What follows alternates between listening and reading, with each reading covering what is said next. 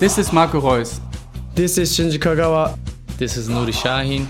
Hello, this is Jadon Sancho. And you're listening to the Yellow Wall podcast.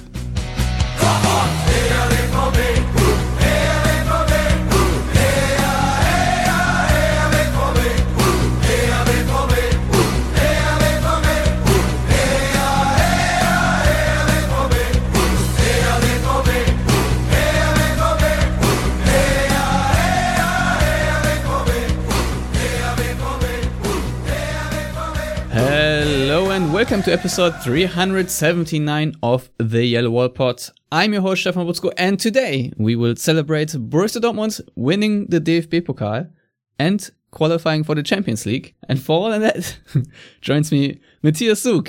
Look at us.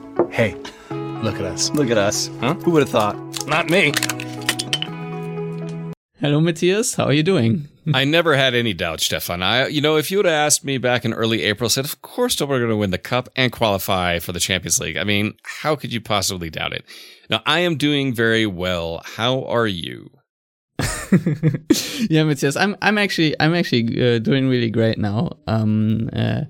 Sadly, there wasn't a podcast the last week because I was in Germany, and sadly, I attended my father's funeral on Wednesday, so it was a very, very stressful week because I had all kinds of paperwork to do, but I was lucky to catch the cup final when I was / packing in the first half / driving to the airport in the second half and watch it on my phone, and then I could download the game and watch it again on my phone while I was flying.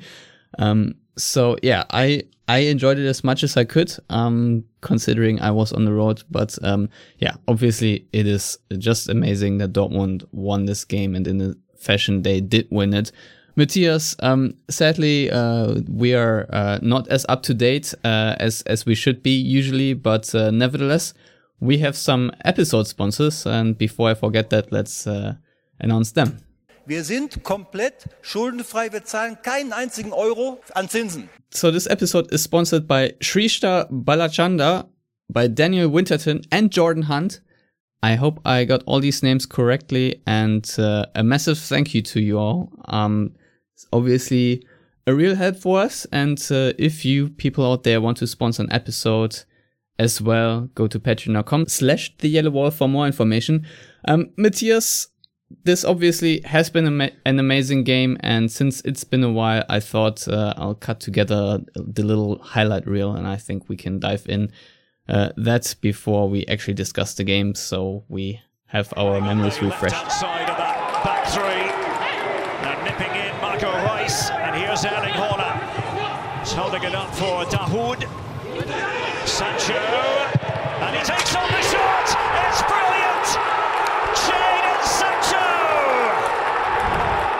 What a start for Borussia Dortmund! Now Haaland, he can do damage from here. Erling Haaland, and places it for the second Dortmund goal! Erling Haaland! And there's Upamecano to meet him. The play's going to continue. Advantage with Borussia Dortmund. And it's Jadon Sancho who's simply got to score. Dortmund continue to play on the break, and that means Jadon Sancho. And they might really be onto something here with Hazard and Haaland in support. Erling Haaland. And there's the shot for Haaland. And that will do it for Borussia Dortmund. That is going to make certain that the Schwarz-Gelben will be lifting the pot in 2021, and Haaland with a double to match the earlier brace from Jadon Sancho. So Matthias, how great was it for you to see Dortmund hoist this trophy, to hoist Lukas Piszczek, and all the other emotions that went on during and after the final? Wasn't it fantastic? I mean, it was amazing. I mean, hearing the great Derek Ray again there, I was sitting here with goosebumps listening to that. And then, of course, the fourth goal, hearing Casey Keller, who really needs to work on his pronunciations, by the way. laughing because of the way that goal happened. It's just, I mean, it was perfect, especially against obviously RB Leipzig, but ignoring, the Dosen franchise. It was an amazing moment for Borussia Dortmund, who have had obviously a very difficult season, a very topsy-turvy season. Seeing the way Lukas Piszczek was treated and the emotions pouring from him, I was very emotional. I was actually in Florida at the time for work, and my son was watching it back at home, and he got really emotional because, like I wrote on Twitter, he has to have another surgery. And so, it was one of those emotional days, and Dortmund just made it so much better. And I did have mojitos at the beach afterwards. Victory mojitos. So it was great. My first great footballing memory, truly great one, was when Borussia Dortmund won the cup in 1989. That was, after I wasn't even born then. Yeah, shut up, Stefan. Who cares? No, but after decades of really with Dortmund, including a relegation to the Zweite Bundesliga, including the highest ever loss in Bundesliga history, including just 3 years prior to that, barely scraping through the relegation playoff against Fortuna Köln to not get relegated out of the Bundesliga, to then have them with Nobby Dickel and Michael Zorc win that cup. That was huge for me as a kid at that time, because I'd only known Dortmund's mediocrity and failure up to that point. Kind of like, Schalke fans.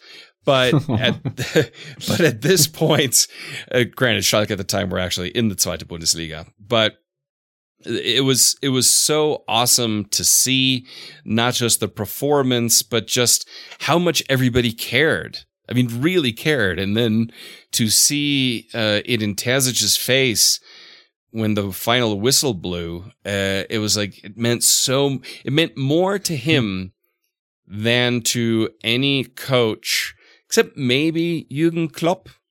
But probably it meant more to Terzic than Jürgen Klopp, because Edin Terzic is from the region. He is a Dortmund fan. He was born and raised that way. Not a cliche Twitter, I grew up in Dortmund bedsheets kind of way, but an actual grew up in Dortmund bedsheets kind of way. And so it was all around. It was perfect. It was a perfect evening. I don't even know what would happen to me if I was a diehard Dortmund fan and then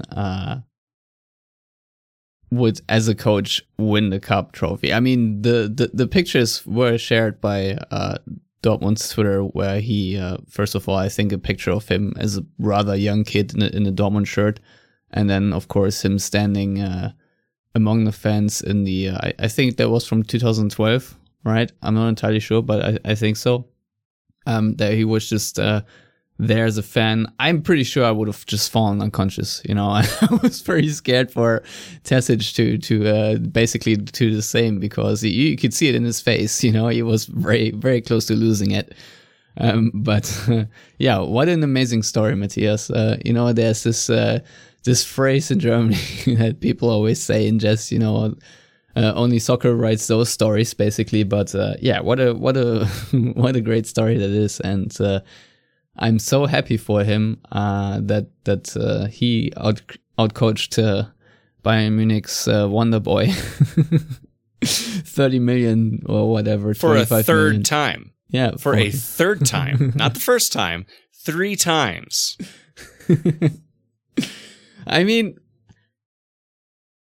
I think Dortmund really needed that early goal again, and just kudos to Jadon Sancho for this really cool finish, because one of his superpowers, I think, is to really have this quick release shot, where I think in Germany we call it Ansatzlos, where you as a defender can hardly read the shot because he doesn't really swing his foot by much, but it's still a very powerful curler that he shot there past Gulácsi and the 2 defenders, basically. Also, another nice assist by Dahoud, who could have also, I think, slotted through to Haaland, but he did find Sancho. And yeah, I think that's just absolutely clutch, this goal. And, I think you could really see Leipzig's nerves prior to that. I mean, we obviously have to talk about the way this goal started, because it did start with Marco Reus taking the ball with former Dortmund legend Kevin Campbell. That was obviously a quick move, and I don't know how the game otherwise would have gone, but I think this was psychologically such a big blow for Leipzig that they didn't quite know how to recover from that. And I also do not remember that many big chances by Leipzig in the entire first half, if I'm completely honest. I think the one by Nkunku straight after halftime was probably the best chance by then. Matthias, how did you see the game? Because you just said everyone showed up like they cared, and I think that's absolutely true. And I think if you will, the player who cared the most was obviously Marco Reus, because to me he is easily the man of the match, even though he did not score a goal himself, but he was involved in, I think, 3 out of 4. I'm so happy for Marco Reus because, a lot of people thought at the onset of the season he's done. He's over 30 now. He's had obviously his injury history, and he had a very, I'd say, below average start to the season for the first half of the season. But he wasn't alone in that. I think we can pretty much say all Dortmund players were in that boat. And the way he's turned it on in the last few weeks has been, that's the best Marco Reus you can see, is what we've seen in the last few weeks. That is 25-year-old Marco Reus. That's 29-year-old Marco Reus at his peak, now in his 30s again. And that's great to see. And that's why, on a side note, it's a shame that he's not going to the Euros with Germany, but I totally understand why, because he's like, well, I don't have a lot of injury luck when it comes to these Germany call-ups, and odds are it's going to be debacle for Germany anyway. So let me just stay home and have another great season next year for Dortmund. But, he played fantastic. Jadon Sancho is unplayable right now. He is absolutely unplayable. And when you look at the way the game played out, it was done at halftime. And you're right. Leipzig really didn't do much in the first half. They had possession, no doubt. We knew that was going to happen. They've dominated possession in the last 3 meetings. But Nkunku had a chance. They had a few chances. And there was kind of that 15, 20 minutes at the start of the second half where you could say Leipzig were the better side. But 15, 20 minutes don't an entire Pokal final make. And if we look at key stats from this game, Leipzig had 22 shots, Dortmund had 10. Dortmund had 5 on target, and Leipzig only had 4. And that's it. They are not clutch. They choked badly in quite a few situations where they could have, should have scored. Dortmund also 7 to 4 corners. And I always like my loser stat is crosses. He who crosses the most loses. If you are the team with possession. If you're the team without possession, you cross a lot. It actually can work out. But a team with 60% possession, with 22 shots, with 20 crosses versus Dortmund's 10, this is a trend in these 3 Terzic versus Nagelsmann matches where Dortmund won 3 times and scored 10 goals, conceding 4 against the best defense in the Bundesliga. Every time Leipzig has crossed the ball more than 20 times. And the question is, who are they crossing it to? Because Sørloth was non-existent. Poulsen actually wasn't that bad, but the strikers didn't exist for Leipzig in this match. Dani Olmo was by far the most, him and Nkunku were the most dangerous players. But if Dani Olmo and Nkunku are the guys you're relying on to try to score your goals, at Dortmund we know that that's dangerous if you're relying on players that are not your true attackers, your strikers, to score the goals for you. And that was one of the key aspects of Leipzig that once again, for a third time against Dortmund, didn't do anything for an entire first half, which Dortmund then controlled and essentially won in that time frame. And B, when they did come out in the second half, they were still wasteful. And they were wasteful in this situation as well. And the big difference is, unlike the last Bundesliga match, against Leipzig, where Dortmund let Leipzig really back in and then had to dig it out at the end and win 3-2. Dortmund really, aside from a short period, about 10-15 minutes, they regained their composure and then just kind of cruised it out. And it was great that final goal was kind of a slapstick goal, because it rubs a lot of salt into a hopefully very exposed Leipzig wound. Yeah, I mean, it's kind of funny how Leipzig crumbled as a whole franchise, if you will, just because, I think they're not too keen on Nagelsmann now that he's leaving. There are a lot of hurt feelings over there. So, basically having their franchise wonder boy, Erling Haaland, who came from Salzburg, break all their hearts. It's just like the sweet cherry on top, Matthias. So I enjoyed even more. And, it was also just hilarious how Haaland just bumped off Upamecano when he scored the second goal. I mean, I don't know how many strikers in the world can even do that. It was another great pass by Marco Reus, but then this switch of speed, basically, that Haaland just sort of stopped on an instant, and then Upamecano just tried to recover and just crashed into him and fell back. That was just amazing to see. You see things like that maybe in the NBA sometimes, or in the NFL here, that then became like famous iconic moments in the highlight reel. So yeah, that to me was just epitomizing how good Dortmund were and how poor Leipzig were. I mean, Upamecano didn't have the best game yet again, I must say. I'm sure he will improve down the road, and I'm sure it's easier to go up against other players than Upamecano. But then also fantastic finish of Haaland, and I think for the third goal it was Upamecano again who just got Haaland and I think crashed into him, and that was pretty painful. But the counterattack was on, and absolutely amazing composure by Marco Reus to find Jadon Sancho, and then Sancho to take advantage of the slippery field and wait until the defender had sat on his butt before slotting it home. I mean, that's the thing about this game. The goals were all super great. The only bummer, if you will, is that Torgan Hazard couldn't connect with that Reus pass later, and that Jadon Sancho, after rounding Gulaschi, tried a little bit too much there and not slowed it home. Because let's be real, I think if every team had been clinical with their chances, Dortmund arguably would have won maybe 6-3 or something like that, if you will, or 7-3. I don't know about you, Matthias, but I thought that Dortmund were still a little bit wasteful on the counterattack, especially in the second half. Not as composed, but when the 4-1 came, I think that really did seal the deal.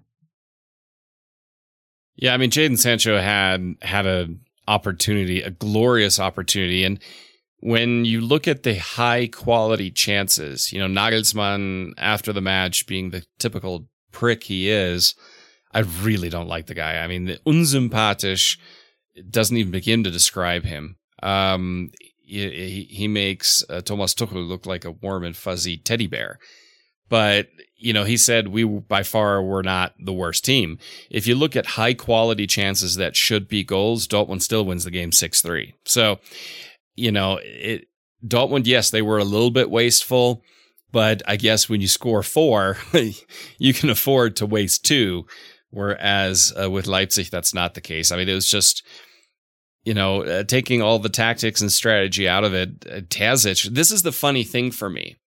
And you mentioned it, the Bayern Wonder Boy, the, 30 million, 25 million euro transfer fee they paid for Nagelsmann, who got outcoached 3 times by a 38-year-old assistant coach who had never been a head coach outside of kid teams, who was only an interim solution, and not only got mildly outcoached, he got completely outcoached, and his team got completely outplayed 3 times.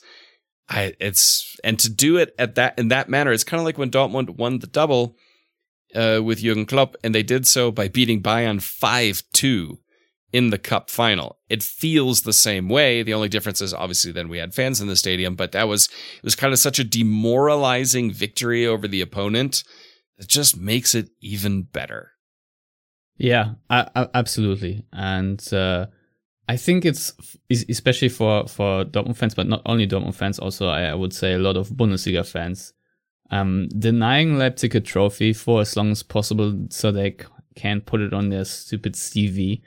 And, I think for the entire self-understanding of Leipzig, this has been really amazing. So, yeah, I don't know what else to say, really, but I think we saw a lot of regular Bundesliga fans root for Dortmund, and we're really happy that Dortmund did win the cup. And, it's one of those games that I think I will never really forget and will do remember in detail. Also just because of how Marco Reus played. And I think we need to talk about this a little bit more in detail, because it's not only that he was so meaningful for the way Dortmund scored the goals. I mean, just think about the 4-1? The counter-attack where Haaland, I think, headed in the ball, and he just, with one really slick move, just sort of punted the ball forward. But, that's already a bit... That's not describing it nice enough, because it was a really smart and clever pass. I mean, the other aspect of Marco Reus's game that I think people tend to forget because you focus on passing and movement and goals is he's one of the best pressing attacking players in the Bundesliga. I mean, even under Lucien Favre in matches where it wasn't really happening, sometimes Marco Reus just basically said, fuck it, pressed individually, took the ball off the opponent, and created opportunities and goals. When it comes to pressing resistance, but also pressing and taking tenacity and taking a ball off an opponent without fouling, he's exceptional. He is absolutely exceptional, and I struggle to think of many attacking players that are better at that aspect than Marco Reus. Yeah, the thing with Marco Reus is I actually did not expect him to find this peak again, especially because, his speed isn't entirely there. Matthias, you just said that he was about what? You said that he was in his peak in about when he was 25 or 26 or so, and you can definitely see roughly that he's not as quick anymore. But nevertheless, I think in this form, it's quite amazing, and I would say he is playing even a bit more intelligently than he did before, because the experience does show a little. So in that regard, I'm just really happy to have Marco Reus in this form, and I really hope he can conserve it throughout the cup final, because that's maybe the one thing that irked me a little bit, and I think he said that after the Mainz game, is that Dortmund sort of started to step up when everything was on the line, i.e. Champions League. But I think this sort of mentality, or whatever you want to call it, that Dortmund need to feel that everything is on the line, like there's a deadline coming to them that makes them step up. I feel like this is something that they need to feel from the outset of the season, because you don't have a potential, maybe even championship winning team in there if with players like Sancho and Haaland for a very long time. I don't know if the match against Leverkusen will be Sancho's final match for Dortmund or not. We will just have to wait for the summer there. But my point is, if Dortmund would play like this, like they did in the last 6-7 games or so, or maybe 8 or 10, if you want to include the quarterfinals against Manchester City, then definitely this team can go to much higher heights than we've seen throughout the season. But obviously, that's always easy to say. It is obviously a process. The team had to develop. A lot of players were out of form, and obviously they had to adjust a little bit to what Terzic wanted to do. So I can understand why the season was so up and down.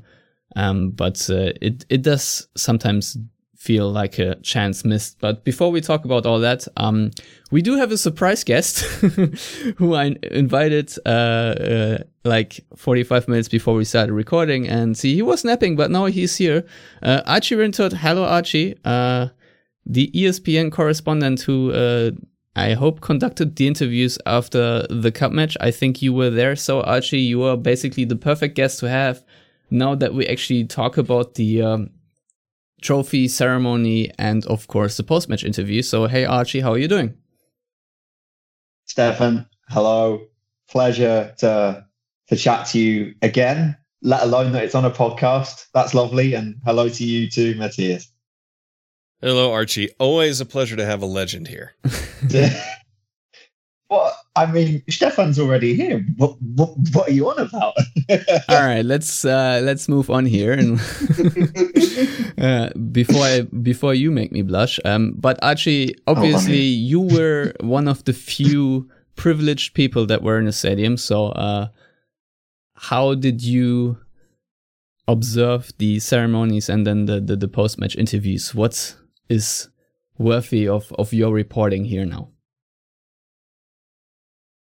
The thing I have to come to first is the sheer humanity of Edin Terzic.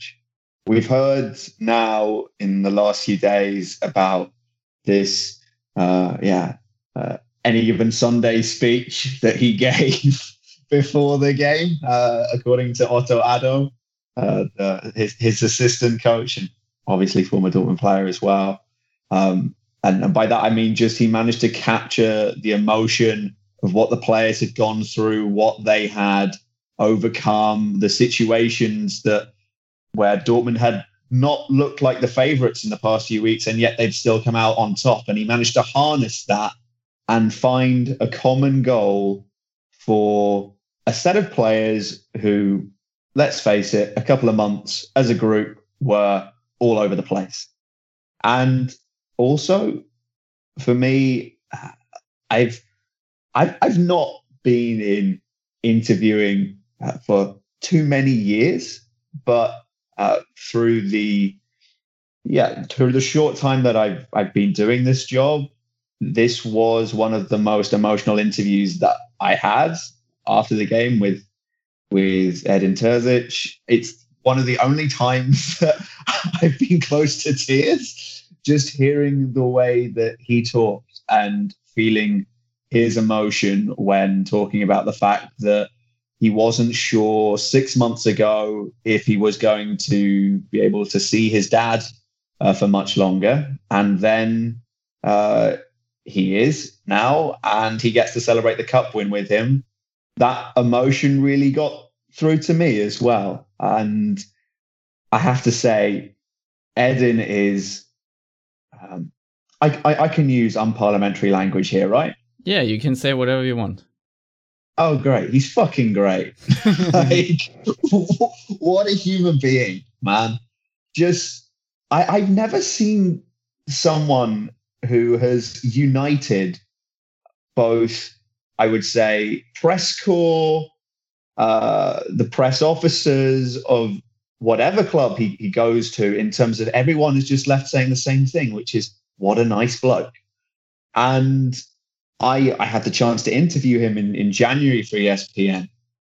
And back then, I didn't notice it at the time, maybe because German is my second language and we did it in English. But the people around me who I was filming it with said that, Edin looked a bit nervous before doing the interview. And to be fair, if we wind back that far, Dortmund had just lost to Borussia Mönchengladbach and Bayer Leverkusen in not too great fashion. Things looked very much on the ropes. There was even talk then about, oh God, is Terzic going to be the right guy to even finish the season with? And he put up a brave face that day.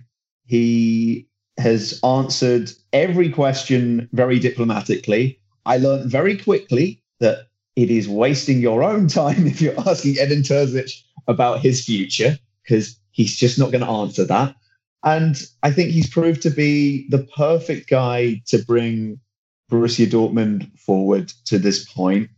And I think you can tell me this as well. I guess this is a question I have for you both, but he feels like the hole to the soul that Borussia Dortmund fans have needed from a coach since Jurgen Klopp left. I'm not saying he plugs it, but I'm saying that seeing him, even if you can't experience it in a stadium right now, and that is the number one thing I think that we're all looking forward to getting back to here, at least, it just does not compare. But just his authenticity and just seeing somebody who really is an actual fan of this club, I think that lends itself in a big way to Borussia Dortmund, because this is a club which, as you saw when the power is harnessed in the past, it has to be done properly. Yeah, I mean, I can only agree and echo with everything that Archie just said. I think he fills the Jürgen Klopp hole in the soul, as you so wonderfully put it, but in a different way, because he's a Dortmunder Jung. You know, Jürgen Klopp was not that. Jürgen Klopp quickly associated with it, but, you know, he's a Schwab. And, you know, he's not from there, whereas Terzic is from there. So it's like, you know, this is something that you think you can only happen on the game Football Manager, where you take over your own team in a mid-season challenge and you win something with them. But this actually happened in real life. And I remember his first press conference post Lucien Favre. And the honesty I noticed right away. He answered questions because we were used to the Favre non-committal answers, which, you know, other coaches do. Most of them do. And he answered it honestly and gave tactical insights. And that was great to see. And it wasn't to the detriment of the team, because I think some coaches, they don't talk tactics because they're worried they're going to be found out. Let's be honest. That was maybe thinking of the 1980s and 1990s. Now everybody sees what you're doing and you don't really have any surprises if you talk about tactics post-match. Maybe not pre-match, but post-match. And, you know, Stefan, you said something before Archie came on where he said, you know, Marco Reus mentioned, you know, now that Dortmund were back against the wall and they really tried and they really came together. And you said that's something that's been missing because, you know, Bayern always play that way, it seems, until they finally won and then they chill out. But the change in Dortmund's attitude came with Edin Terzic after a few weeks, because everyone kind of had to find each other. And the last time Dortmund played with urgency all the time was under Jürgen Klopp. So that is kind of the aspect of coaching that I think people tend to forget is the motivation behind it, to get people to buy in and do it in hard times and in the good times and when things are cruising. And that's obviously the switch they have to make. It's a shame we're not going to see it with Edin Terzic, see how it goes when you start with everybody starting with the same amount of points and see where it goes. But I think that is the key catalyst, the key difference in Dortmund in the last 3 to 4 months versus the year prior to that. Yeah, I think there's one big factor, though, that Dortmund will have to compensate, but will be unable to compensate because it's just impossible to do that. And that is obviously Lukas Piszczek, because he was reintroduced as a right back very late in the season. And the way he did play was just outstanding. And obviously, he always said that when he extended his contract for another season, that he wanted to win something with Dortmund. Archie, you were there. How emotional was it to see Lukas Piszczek actually tear up? And we know he's Polish, and we know he's usually not the man for the big emotions. The only other time I think I saw him cry was actually after the defeat in the Champions League final in 2013. But he was just completely overwhelmed. Yeah, he is the model professional, and the glimpses I had of him at the Olympiastadion were brief, but you could just see just these marks on his face from where he'd been crying. And I saw Erling Haaland jump in on his Sky interview and was just shouting "Legend." That was quite funny as well. But for me, actually, the real character of Lukasz Piszczek was seen a few days later when I was in Mainz for the game there. And Lukasz Piszczek is not in the squad, but he's still there in the stands, and he is still very much supporting his teammates from the side. At no point, even when he could not help on the pitch, he was helping and being himself off the pitch. And I think having somebody like that at your club, somebody who's not, dragging their feet behind them and is really just pushing for those standards, those are the kind of guys you need. And there's also that picture from when he went back to his hometown club, I think in Poland, where he just had an operation and he's on crutches and he's on the sideline. I think Lukasz Piszczek is one of those guys who just can't keep himself away from football in some way. So I'm looking forward to seeing where he pops up again now. But yeah, what a player. And I think that him leaving and Marcel Schmelzer now is just the final closing of the book, really, almost on the Klopp capital. I've gone German. On the Klopp chapter at Dortmund, really. There's few left on the playing staff who were still there and remember that. But yeah, in my learning of the Bundesliga, Lukasz Piszczek for me is, yeah, I have a little story actually. I remember I was working for the Bundesliga YouTube channel a few years ago, and I spent half an hour finding a sound effect for Lukasz Piszczek sliding his balls into a post. And I will always be very appreciative of this because I got to classify this as work. No, in all seriousness, what a player and what a character, I think, as well. Yeah, definitely. Matthias, I know your time on this podcast is running out a little for this episode because you have to leave soonish. So I don't know if you want to say anything else about the cup final or the very wet press conference or the celebrations, or if we should move on to the Mainz game. And I think we even have to briefly chat about the Leverkusen game, even though I'm not really prepared for that. And I also don't really care much about that result. Obviously, securing a third would be nice. But Matthias, if you have any final thoughts on that cup final, please be my guest. Pokalsieger 2021. What else is left to say? Right. So with that being said, I think it's perfectly fine now to move on to the game that clinched Dortmund the Champions League. Meunier's cross. That was awkward for Da Costa. It reared up at him, that ball. Here is Sancho. And set up for the shot! And what a shot it is! A stunner from Rafael Guerreiro. So technically gifted, and he showed it there. Bellingham to Guerreiro, always looking to get involved. Now Jadon Sancho. Still going Sancho, the backing off, and there's the second. And what a week it's turning into for Borussia Dortmund. What a week it's turning into for Marco Reus. But Jadon Sancho was not locked down, and Mainz paid the penalty for that. Here is Haaland. Can he put the icing on the cake? Opportunity for Brandt to finish it. Surely now. And Borussia Dortmund are heading for the Champions League. It's been a rocky road, full of ups and downs. But finally they are on the way. Lead 3-0.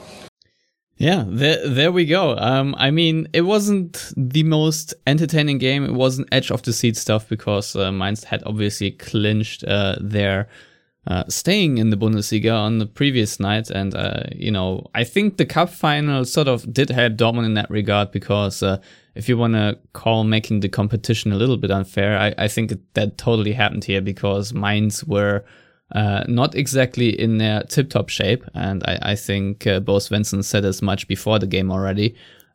So that people maybe shouldn't hold their breath too much. And it wasn't also the most glamorous performance by Borussia Dortmund, but nevertheless, Matthias, they did what they had to do, especially, and I still don't know how it happened, but after Eintracht Frankfurt lost 4-3 against FC Schalke somehow, I mean, come on, Frankfurt, I mean...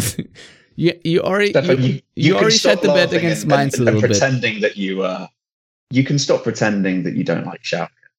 It's okay. It shines through. Well, I mean, wasn't it for a week, Stefan, here on the podcast where we always said, oh, they're playing Schalke. Well, that's the automatic win. I mean... that's what you would expect. Been. How do you lose 4-3 to Schalke in this season? Seriously. But remember, Freddy Bobic said it's been a perfect A performance for a season for Frankfurt this season. Right. Mm-hmm. Sure. Good luck with that, Frankfurt fans. With that quote, I'm sure if I were a Frankfurt fan, I'd be super happy with that. I'd hate that. I'd hate that. But the thing about this game, it was. I think the soundbite you had there with Sancho's goal pretty much encapsulates this game because he said they're backing off. And Sancho scores. I mean, that's basically this game. Mainz backed off too many times. In the second half, when they decided to press a little bit more, they immediately were more dangerous. Dortmund cut out of position. I still maintain Guerreiro can be a massive liability defensively and positioning. I got absolutely slaughtered for that opinion on Twitter, but I stand by it because we've seen it a few too many times this season where he doesn't track back and it leaves huge gaps in the back line, but be that as it may, Dortmund got it done. And to me, this game featured the two best coaching stories of this Bundesliga season with Edin Terzic and Bo Svensson, who both, in my opinion, should be strong contenders for coach of the season. Because what Bo Svensson has done at Mainz, a team that everyone thought, well, okay, it's going to be Mainz and Schalke directly relegated because Mainz were abject, to say the least. They were rudderless and not going anywhere. Everybody got thrown out and fired. Then they brought in basically the old team and they grabbed Bo Svensson, who's done a miraculous job with Mainz. An absolutely fantastic job. And you can say the same thing with Edin Terzic. Both coaches that came in not at the beginning of the season, that came in after a previous coach had been let go and were in a rather dire situation and completely changed the tone of the season. So to me, these are two of the coaching stories of the season and should be candidates to win coach of the season. Yeah, I don't even know who I would give it to. I think, honestly, what Bo Svensson has done after being in the Rückrunde level on points with Schalke, I think they both had 7 points. I think that's even a little bit harder to achieve what Terzic has done with Dortmund. But it's obviously close because the Terzic story is also just amazing. But it's probably between those two. Archie, I don't know if I want to say too many things about the game because, like I said, it wasn't the most interesting game. But what was interesting was you had a fun little interview with Jude Bellingham after the match. And of course, I haven't even really mentioned his name in the context of the cup final, but I think in both those two games, he was also one of the better Dortmund players. So what can you report from that? So I think that Jude Bellingham is a great character who you guys are going to have more fun with in at least the next year. I asked him what he would be drinking to celebrate he said the fact that Dortmund are back in the Champions League. And because he's not of legal age to drink beer in the UK, but you can in Germany, I thought, okay. But yeah, as you say, Capri Sun was his choice. It was interesting because Edin Terzic was still giving him plenty of instructions. He wanted him to come over to give another passing option a lot in the first half. I kept on hearing him shouting, Jude, Jude, Jude, and then just trying to pull him closer to the touchline where Dortmund had the ball. But he is supremely talented, supremely confident. There was a pass he hit in the warm-up for the game against Werder Bremen, which was just this full volley, kind of which he hit sideways. And just ever since then, I've just been watching his technique in awe, because it is quite something to have the confidence and swagger that he does when he's still 17 years of age. The thing that I would also report from this is that Edin Terzic has taught Mo Dahoud how to press and how to tackle and win the ball back. And that is something that I didn't think I would see this season. Mo Dahoud has many qualities, but boy, has he cost the team on a couple of occasions with his lax and his laid back interpretation of winning the ball back. I will never forget the look on and indeed the sound of Erling Haaland away at Cologne when he was shouting, Mo, what the fuck are you doing? When Dahoud was trying something for a second time, having also just let's put it this way: it looked like he was playing a very relaxed game of tag in the park when Cologne got forward for their second goal. So I think that actually it was those little details there. Matthias was talking about Jadon Sancho. You've seen how difficult he is to defend in the last week, in that RB Leipzig didn't have a clue how far to stand off him. Neither did Mainz. At times they got too tight. And the thing is, if you get too tight to Jadon Sancho, then he'll dribble past you. If anything, the correct thing to do, I think, is you want to try and offer him a running duel. You don't want to get into a dribbling duel with him. If you get into a dribbling duel with him, he will win. If you get into a sprint off, he's quick, but he has this cage footballer mentality of, no, I want to dribble past you. I think it's like sewn into his DNA that he picked up.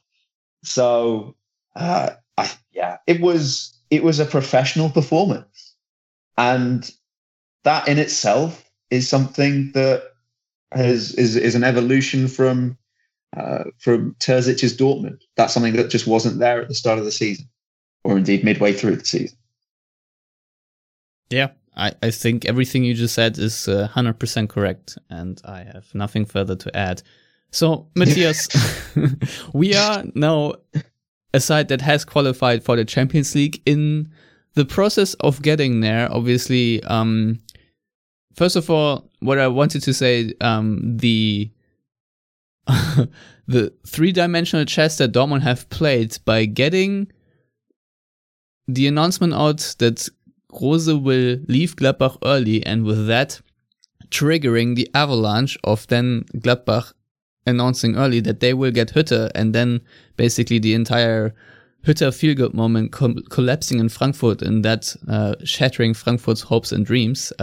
Even though I do not play any pleasure in this, but this is pretty much how it went down. That the effect of coaches leaving at the end of the season, I think you saw them all with Leipzig, you saw it with Gladbach, you saw it with Frankfurt. So that all being said, that's obviously one aspect of Dortmund's comeback of making up these 7 points to Frankfurt, even though, as I said before, I take no pleasure in it because I was really rooting for Frankfurt to get into the Champions League and was hoping for Wolfsburg to collapse a little harder. But Matthias, now we are in the Champions League, and obviously that means in the process there was some team building going on. But obviously the ramifications for this are huge in a positive way. What do you think will be the positive knock-on effect that Dortmund have actually a little bit against the odds in the end clinched this, I would say very important for the club, the spot 4th or 3rd, whatever it will be? Well, first of all, echoing your first point with the dominoes, I think that's the point when Schmatke and the Wolfsburg leadership looked at Oliver Glasner and said, "You better shut the fuck up, man," because this isn't going well for the other guys. So you be quiet about your contract ending next year. So Wolfsburg collapse next season, but what this means in a greater context is, I believe, Erling Haaland's going to stay around another season. That's been said definitively now for weeks, but now that you say, hey, we are in the Champions League, Erling, we continue to showcase you at the highest level. Please don't leave us yet.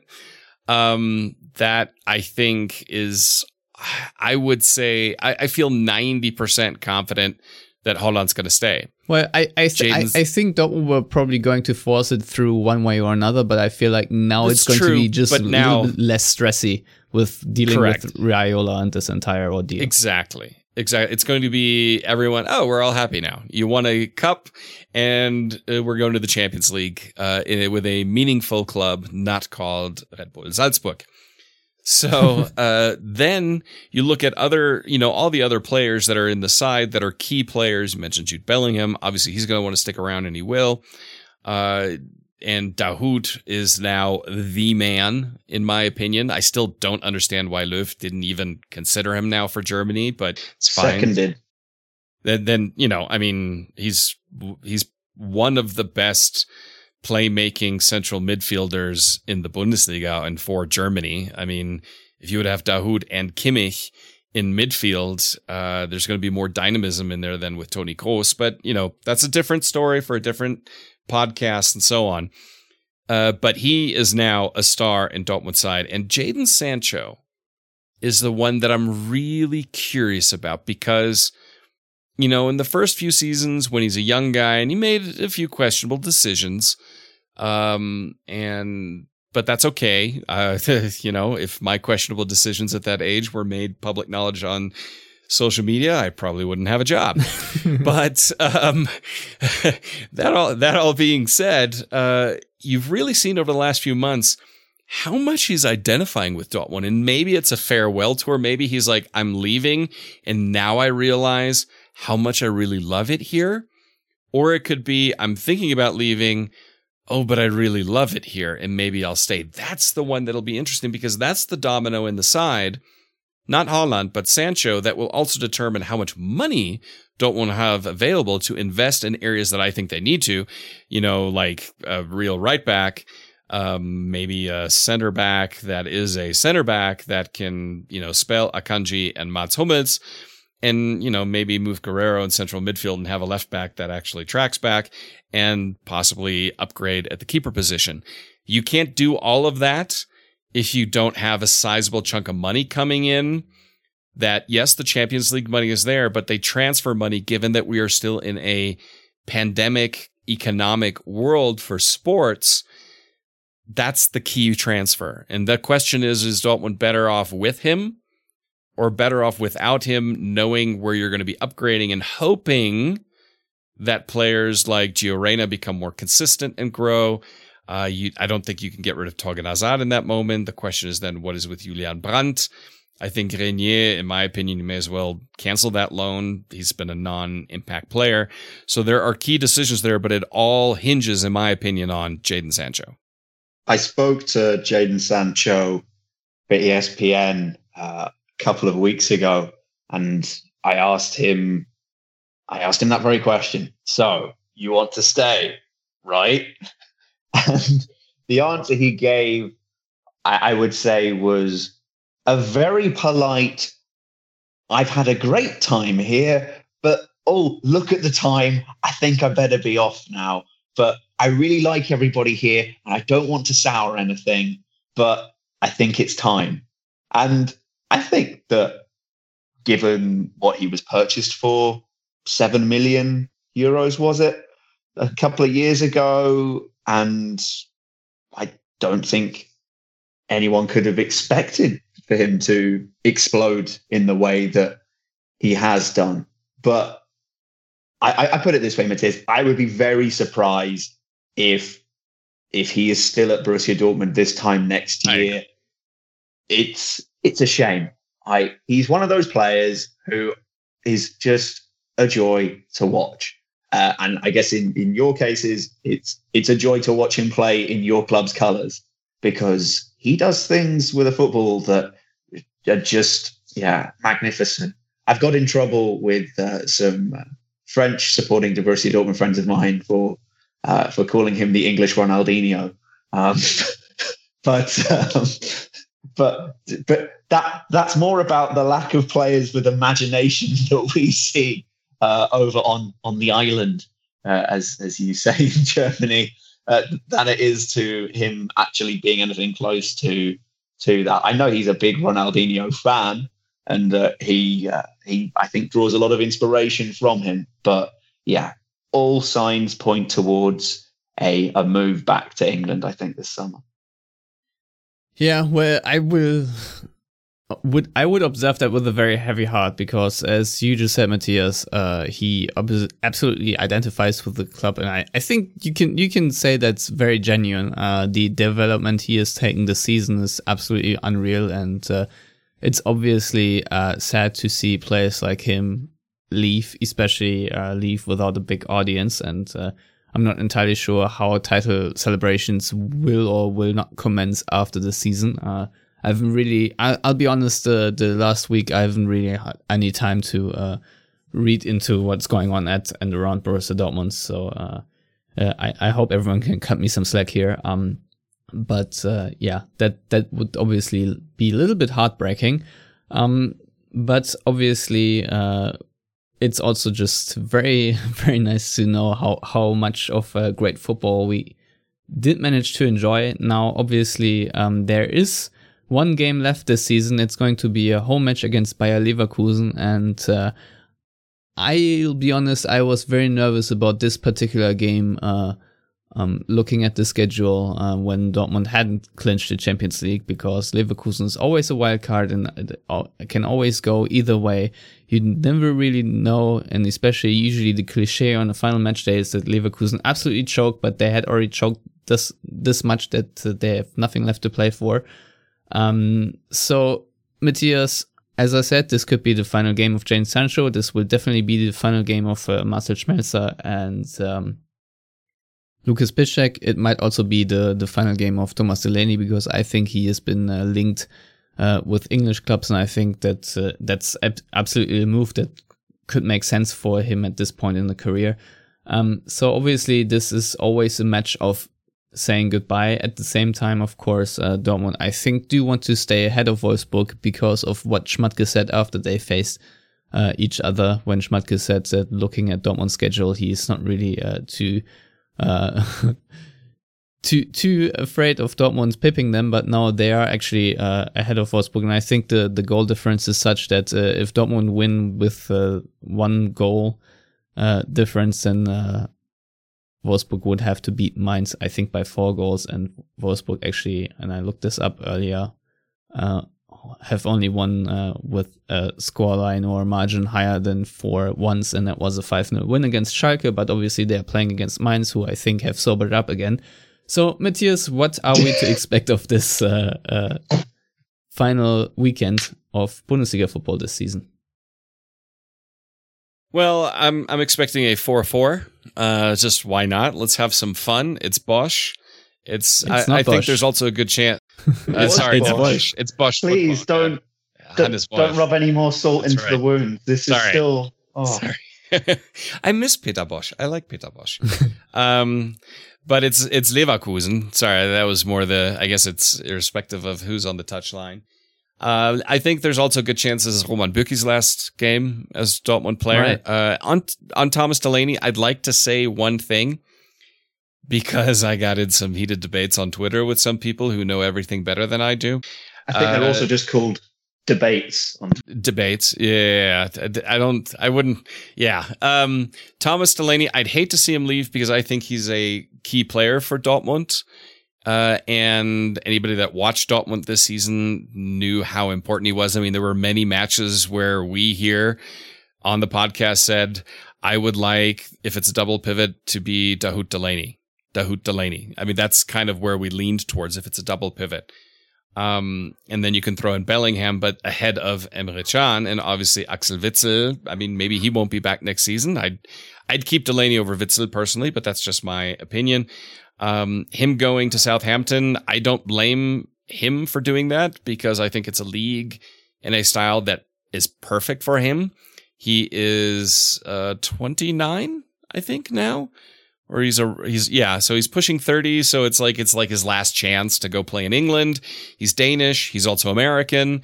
He's spent time in Germany. It's like, yeah, let's have this one last adventure before maybe I go back to Denmark or play with Werder Bremen in the Zweite Bundesliga.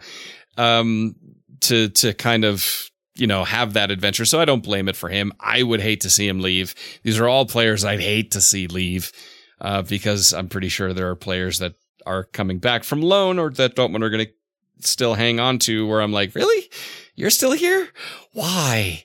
Not naming any names, Marius Wolf, but, it's just, it'll be a great way to send off some players that I think are highly appreciated, Schmelzer and Piszczek, and players that I think are underappreciated, Bürki and Delaney. And obviously Sancho, a super mega star. If not already, then definitely in the next few years. Yeah, I agree. Archie, anything you expect from this match against Leverkusen? It would have been interesting if Dortmund hadn't sealed their plays. Not just for the fact that this would be a bit more exciting, but also for just the narrative that another Dortmunder Jung in Hannes Wolf, at least in terms of his coaching past. He's also from Dortmund. Okay. That he could have denied Dortmund that place in the Champions League. But now that it's also known that it's his last game at Leverkusen, with them having their new coach, Gerardo Sejan.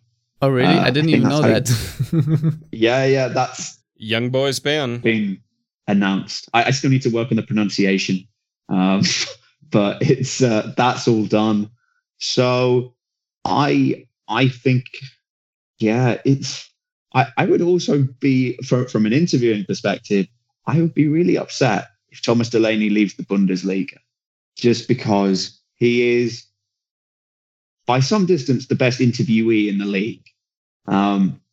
Because the way that he speaks English is a lot more entertaining than the way that most English people speak English. He just has a wonderful turn of phrase. I think back to before the Mainz game, he was speaking to a colleague of mine and was saying that that winning the cup was the cream, but getting into the Champions League would be getting the cake.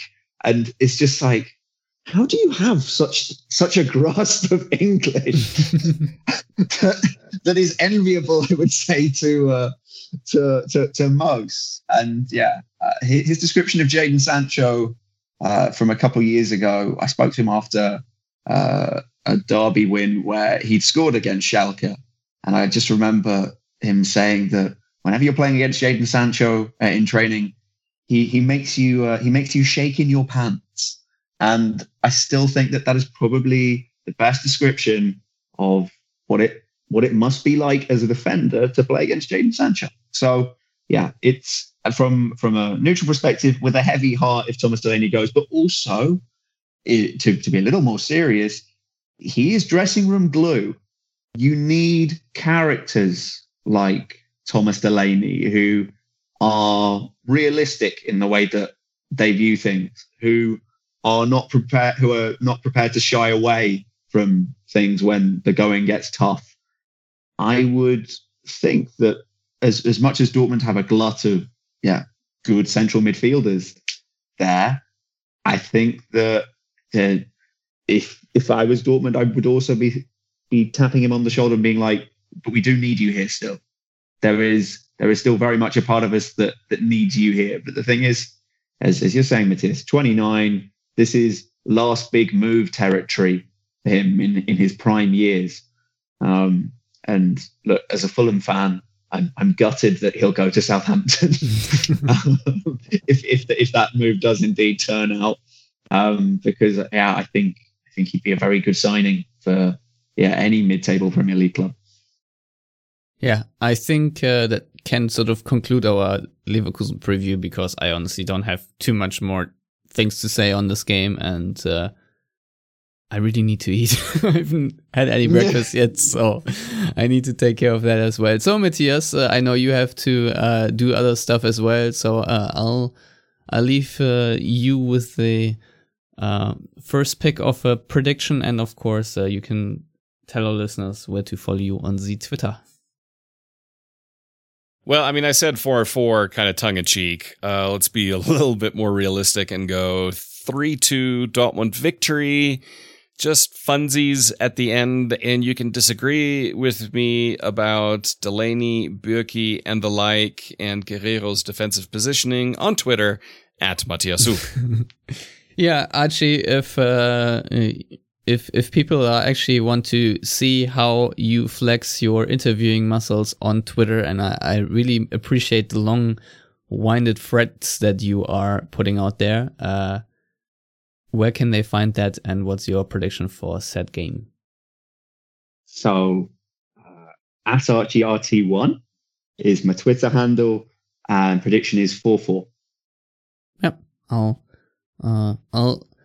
make sure to remember that when Dortmund win 8-0. I am hoping for mayhem. I'm hoping that Leverkusen pin up a photo of Peter Bosz on the dressing room wall, and they're like, you know what we're doing this for? We're doing this in memory of him. I mean, they probably should have done this.